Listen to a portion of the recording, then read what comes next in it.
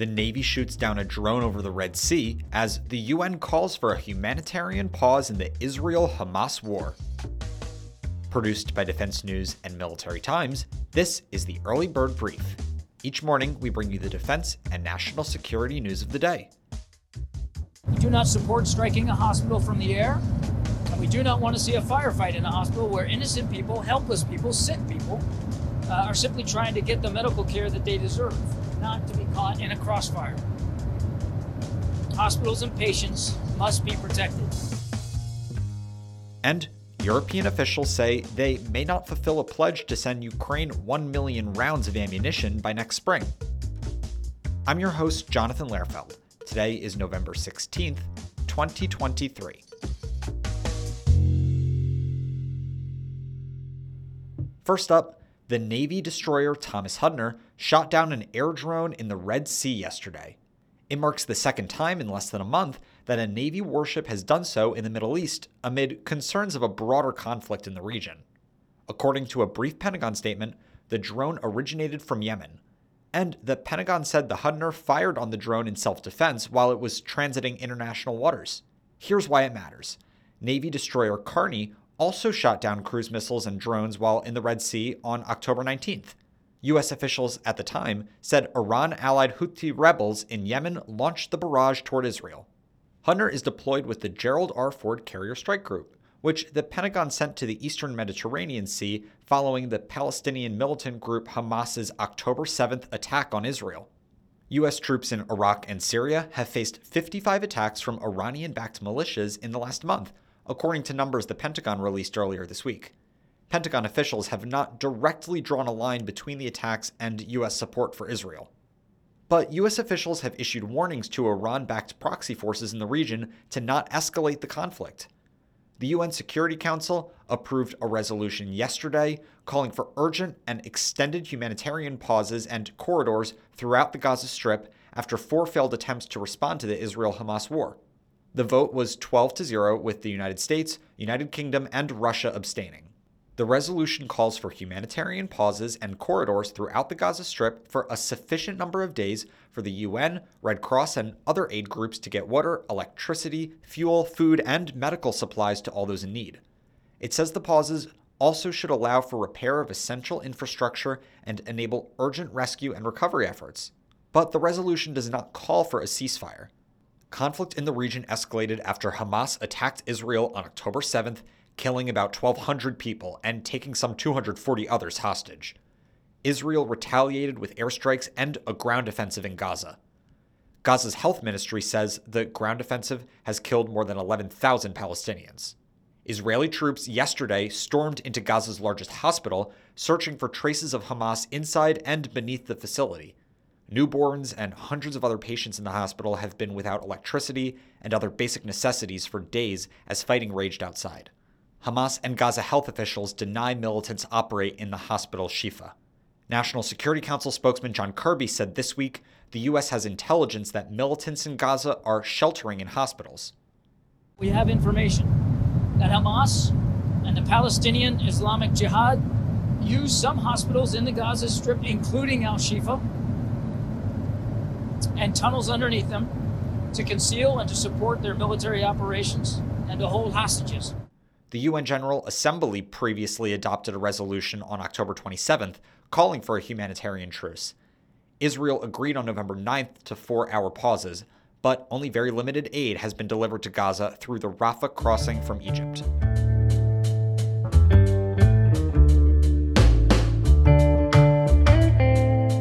In other news, more sailors and Marines may now refuse non-judicial punishments. For more on the recent military justice change, Navy Times reporter Diana Stancy joins the pod.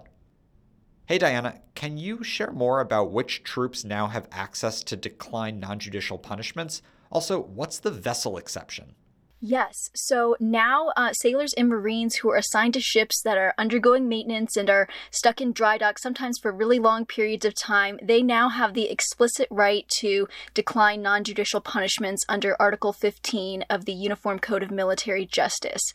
So this change dates back to 1962 when the so-called vessel exception was adopted. So this explicitly stipulated that sailors or Marines could not refuse non-judicial punishment in instances where they were, quote-unquote, attached to or embarked in a vessel. This caused some confusion in terms of interpretation because, some sailors who were assigned to ships in maintenance that were stuck on the dry docks for years, they also were not afforded the same rights that other service members who were assigned to shore duty and other members of different military branches are afforded due to this so-called vessel exception. So, according to the Office of the Judge Advocate General of the Navy, the service issued this new guidance that makes it very clear that now the only time when sailors and Marines can not decline non-judicial punishment is when a ship is operational. So this is designed to apply the vessel exception more fairly, consistently, and justly.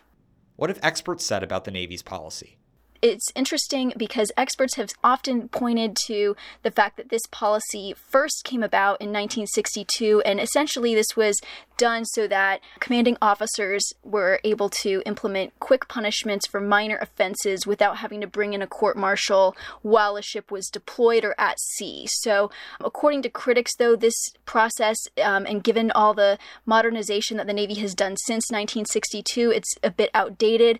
However, some other experts have also said that there is still a place for the vessel exception so that commanding officers can quickly handle minor offenses without bringing in a court-martial to sea. But overall, the consensus is that there's no need for it when a ship is in dry dock. And so this policy does clarify that and make things easier for sailors then. Thanks, Diana. For more conversations like this one, please like and follow us wherever you get your podcasts. Also on the radar for today, the European Union's executive said it proposed a new package of sanctions targeting the Kremlin and its associates to EU member states yesterday.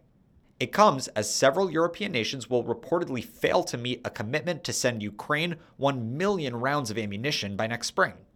Officials said that's because manufacturers are prioritizing the export market rather than ramping up production.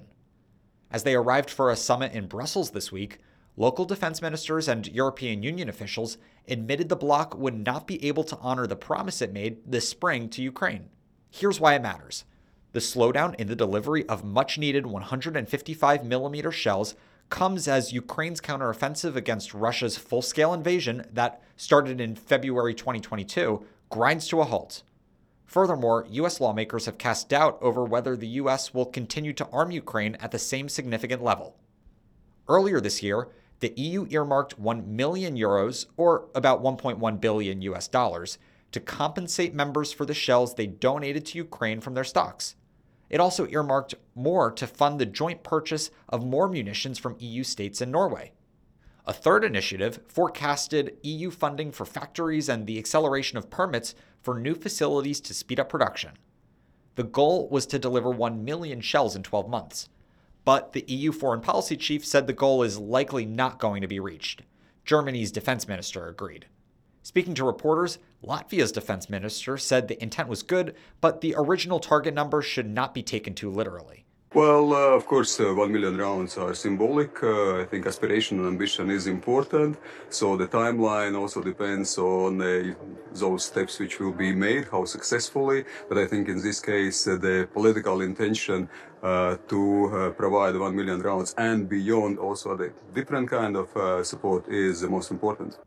Estonia's defense minister said it is crucial to ramp up production to supply Ukraine with the ammunition that was pledged. Let's look at Russia. They are producing today more than ever. They are getting shells from North Korea. Europe cannot say that, Russia and North Korea can deliver and we cannot. Additionally, Russia's State Duma took a step forward yesterday towards approving its biggest ever federal budget.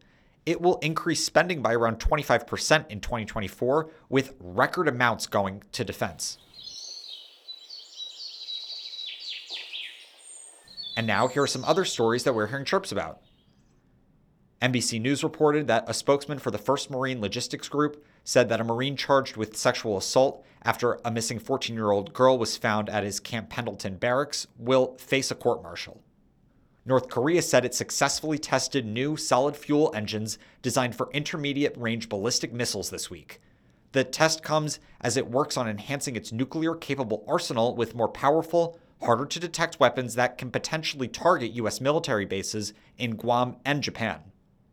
And one of the twin Army officers former President Donald Trump targeted for their roles in his impeachment scandal is launching a Democratic congressional bid.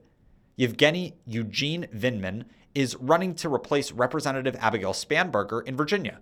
Spanberger announced this week she will leave Congress next year and launch her own bid to become governor of Virginia in 2025.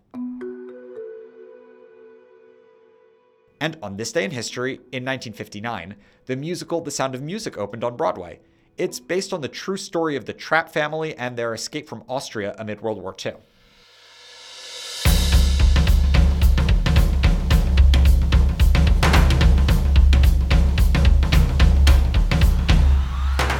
That's it for us this morning. To get more of the top stories and breaking news, go to defensenews.com/EBB to subscribe to the Early Bird Brief newsletter. Please give us a like, rating, and a comment wherever you get your podcasts, and be sure to follow us on social media @defense_news and @Military Times. The Early Bird Brief is hosted by me, Jonathan Lehrfeld, and today produced by our video team. Today's episode features stories by the Associated Press, Diana Stancy, and Tom Kington. Our editor-in-chief is Mike Cruz. Have a great day.